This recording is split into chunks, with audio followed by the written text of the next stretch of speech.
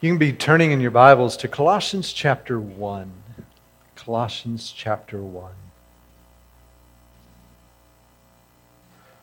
What a great day to praise the Lord, isn't it? Thank you. Thank you. It is a great day to be here. Colossians chapter 1, we're going to be looking at verses 15 through 17. In 1893, the World's Fair was held in Chicago. 21 million people showed up at the World's Fair in 1893. Now, to put that in context, it wouldn't be for another 15 years until Henry Ford started manufacturing Model Ts. So this is pre-car days. It wasn't easy to drive to Chicago. It was 20 years after the Great Chicago Fire when most of the buildings had been burned in Chicago. The World's Fair was there. 21 million people from around the world gathered here in Chicago.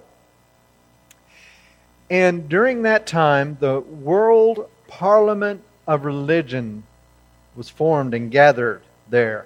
And what they did during this World's Fair is that they got representatives from all the world religions together, and they said, hey, let's put together a new religion using all the best parts of all the different religions.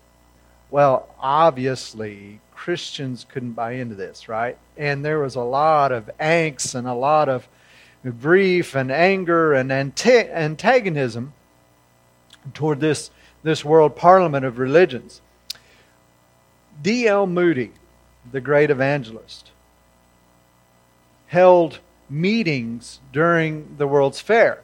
He rented out churches, he rented out tents, circus tents, he rented out every meeting hall, and he brought evangelists from all over the world into Chicago to preach during the World's Fair. Well, D.L. Moody was a man that was strong on his opinions, right? I mean, he didn't back off on sharing opinions. And his friends thought, well, he is just going to blast this World Parliament of Religions. But he didn't do that. And they asked him why. They were surprised. Why did you not blast this World Parliament? He said, I am going to make Jesus Christ so attractive that men will turn to Him. He preached Jesus. That Chicago campaign of 1893 was the most productive, greatest evangelistic work of D.L. Moody's life. Because he chose to preach Jesus. Preaching Jesus is our strategy. In the midst of any controversy or conflict, it is preaching Jesus. Now, last week we saw that there was a lot of conflict and controversy in this Colossian church.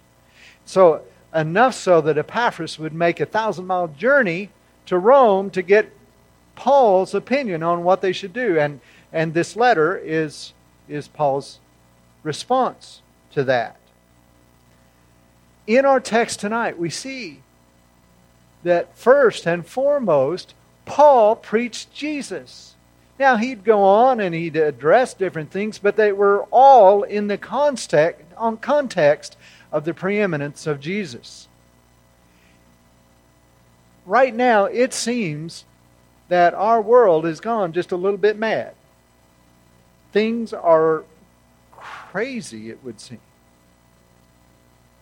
Economic, social, political, all these things coming along. And the temptation is for us to get up and try to address each and every one of them as standalone. No doubt we have a lot to contribute in all these areas, but my friend, I was reminded this week, through the words of D.L. Moody, but certainly through the Apostle Paul, that when addressing any controversy or conflict,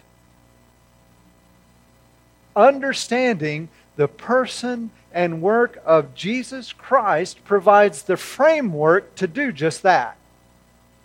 If you don't start with Jesus high, lifted up, sufficient for all things, then we don't have a leg to stand on. And so I found it amazingly profitable for me to think through the person and work of Jesus.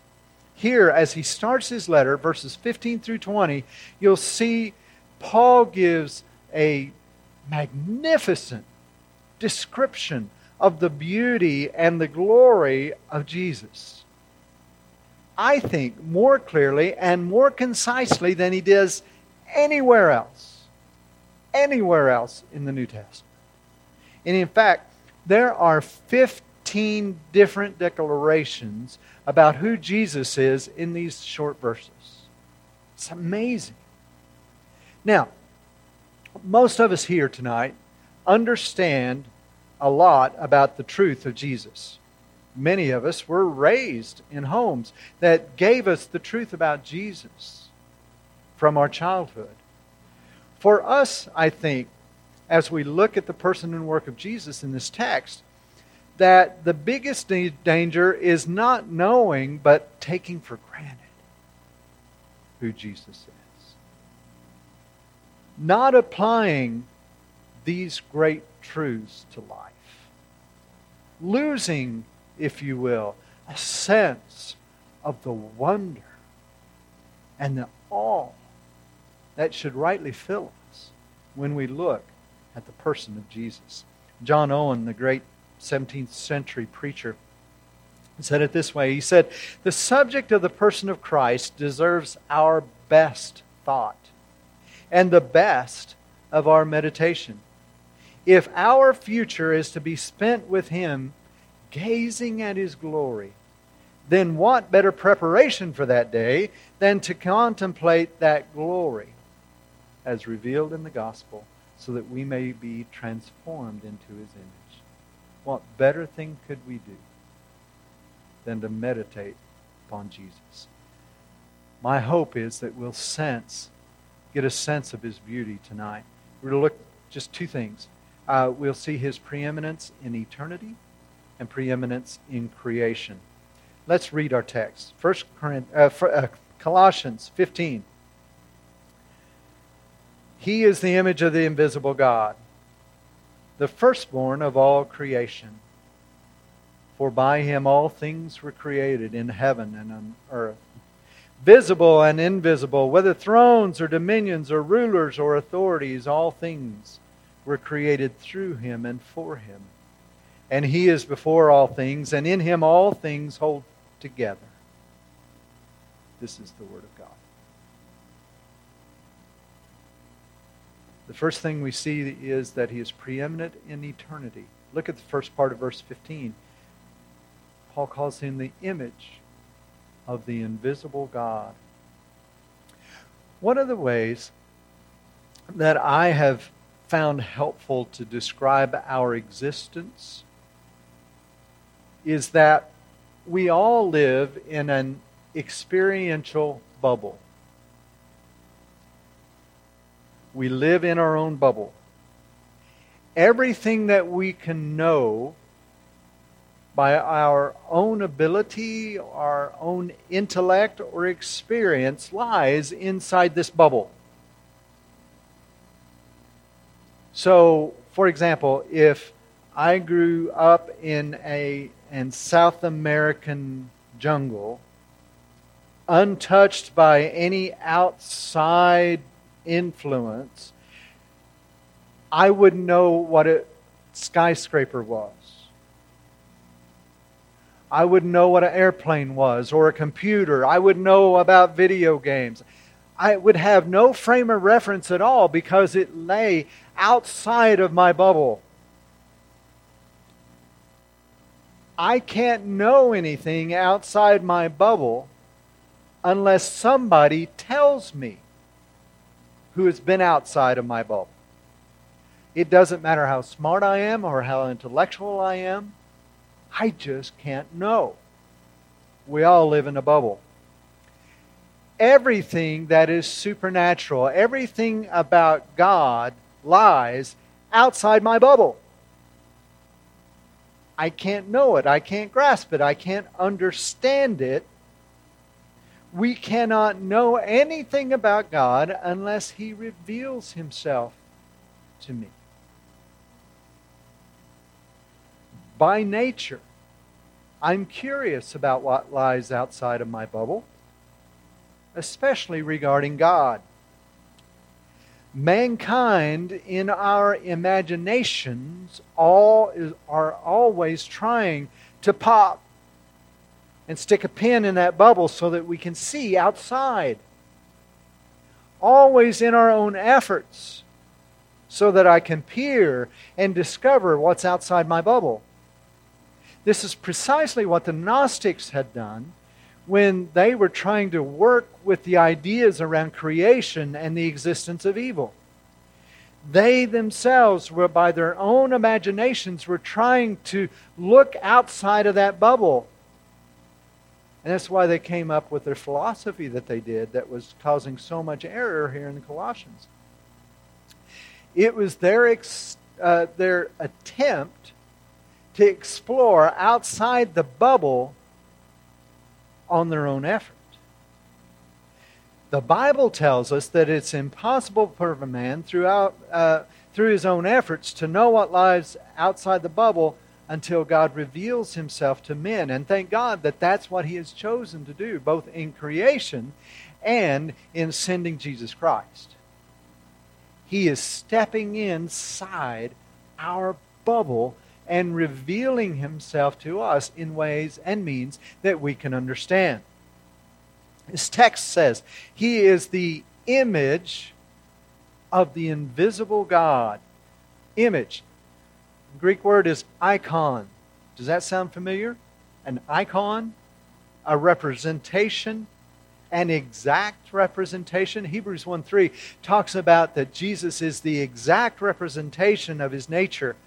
It's talking there about a signet ring that was stamped into wax and pulled off, and it would leave then an exact impression of the ring. Nothing more, nothing less, but exactly the representation. Jesus then is the essence of the Father revealed to us. Exactly the full essence of His revelation. C.S. Lewis tells the story, one of my favorite stories, that he was pondering one day, before he was a believer, he was pondering the thought about the impossibility of man knowing his Creator. And he was reflecting that it was just as impossible for a man to know his Creator as it was for Hamlet to know Shakespeare. The gap was too large. It was too big. That was impossible. But in true C.S. Lewis fashion, he recognized that by his own analogy, it proved exactly the opposite. That man could know God. For he thought the means by which Hamlet could know Shakespeare was if Shakespeare wrote himself into the play. And if he wrote himself into the play, and then Hamlet would have a conversation with Shakespeare, the author, he could know his Creator. In the same way, God sent His Son to come inside our bubble, or if you will, with the analogy, to write Himself into the play and converse with men, to reveal Himself to mankind in a way that there is no other way we could understand. God outside the bubble stepped inside the bubble to reveal himself. God had to take that initiative. Preeminent in all of eternity. But also we see that he is preeminent in creation. Look at the second part of verse 15.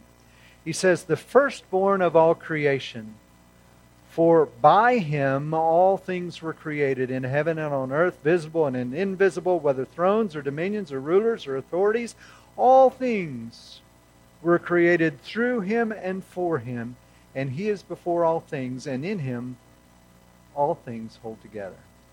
So let's take it apart. We see here that Jesus is the creator. He says he is the firstborn of all creation. And you think, wait a minute, does that mean that Jesus was born first in creation? No, that's not what it means at all. It means that he is preeminent in creation. He is first in rank and honor. First in priority, if you will, of creation. Also, it's used in Psalm 89 as the code word for the Messiah. Listen, he says, and I will make him the firstborn, the highest of the kings of the earth. So he's saying, not that he was born first, but that he is preeminent in his creation. We see here that he says, by him all things were created. Everything in the universe was created by Jesus. 4 times in these 4 verses, we find the term all things. Do you think he's trying to communicate that really all things were created by him? Now remember, the Colossians were facing this false teaching that somehow said that a good and holy and righteous God could not create evil material or could not create a world where there was evil. Paul sticks it to him right between the eyes and said, look, Jesus is the one who created all things, both material and invisible. Further, he says thrones, dominions, rulers, authorities. He's talking about the supernatural realm. He's talking about angels and demons. All things are created by Jesus, Paul says. But then he goes on and he says not only does he create all things, but he sustains all things. Verse 17, he is before all things, and in him all things hold together. You know, I talk about and think about Jesus being creator. But I marvel even more, I think, in knowing that he is the sustainer of all things. The tense of the verb that he uses here for hold together means that he has been holding things together since the very first creation. All throughout history, he has been sustaining and holding his creation together. His hand is upon every aspect of the universe for every moment. If for one moment he took off his hand, it would all disappear. But he has been sustaining the universe since the very beginning. All the sciences are possible because we can rely on him to hold it together, to be steady. From the flight path of the farthest planets and suns in the galaxy to the growth pattern of every blade of grass, he's holding it together. And his faithfulness never wanes. It never stops. We call this constancy of the hand of Jesus, his sustaining hand, we call them the laws of nature because they don't ever change. The only way we can discover the beauties of science, of physics and chemistry and biology and geology and all the sciences is because he sustains it all. He is the constant. In a sad, almost comical way, we see that some of the scientific community scoff at the idea that God created the universe. I say, how could it not be? For we see more clearly our universe is far too wonderfully, intricately woven together too complex for any other explanation to be made. It is such an intricate system, from the biggest star to the smallest of particles. If allowed, for example, if our Earth moved just a little closer to the sun or a little further apart, we either freeze or burn. But it's held just right. The Earth's axis is at a 23-degree angle, which provides us our 4 seasons. If it were not so tilted, then the vapors of the oceans would move north and south, creating monstrous continents of ice. If the moon did not retain its exact distance from the earth, the ocean tides twice a day would inundate the land completely. I guess it wouldn't matter about the second time if we got it the first time, right? The world is so beautifully, intricately complex.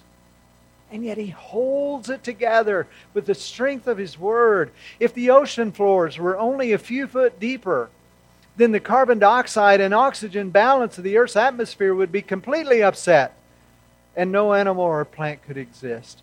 Praise be to our God. It is so intricately and balanced. Not only was it created by Christ, but it was sustained by Him. Why? Verse 16 says, because it's all for Him. It's all for Him. He is the firstborn, the high King of heaven. He is the creator and sustainer of all things, and all of it is for Him. He stands at the head of all created things, both material and spiritual, both visible and invisible, and He declares His glory. He declares His worth. I am, He says.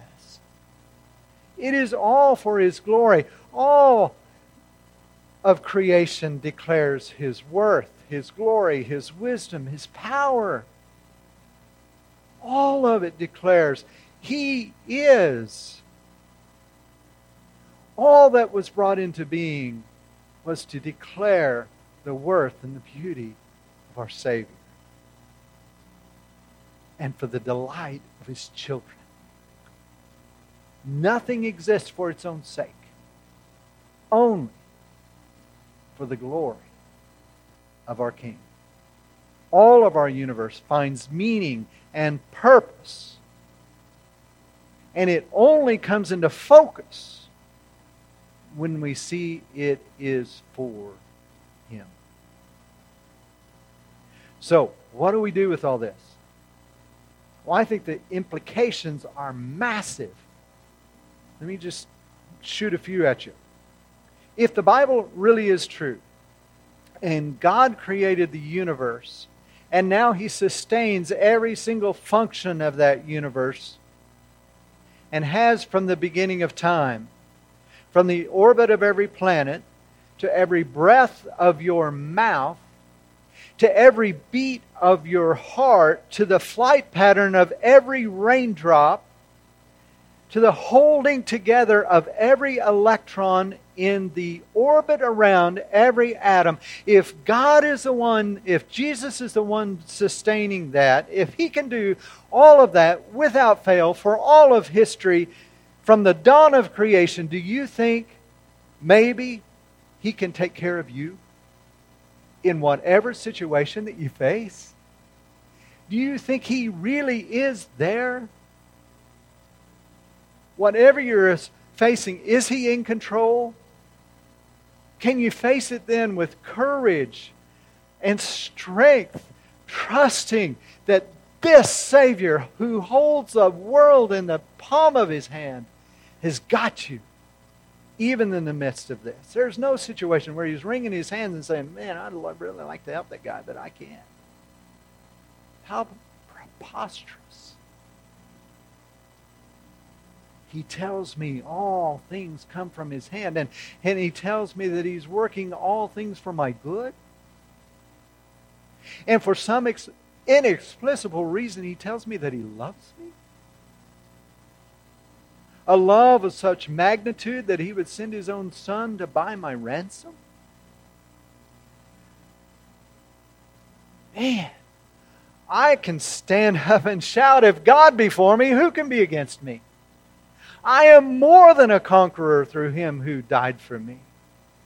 Do you see that there's hope and there's confidence and there's courage found in the Creator and Sustainer of all things, Jesus Christ? Like these Colossians, when faced with controversy and conflict within the church and uncertain economic and political and social things outside the church, we can stand confidently, trusting in our Savior. My friend, may I encourage you tonight to think and to reason, to bring all your knowledge and your wisdom to bear in understanding and trust in the Creator and Sustainer, the preeminent one in all of eternity and the preeminent one in creation, your Savior, Jesus Christ. Let's pray.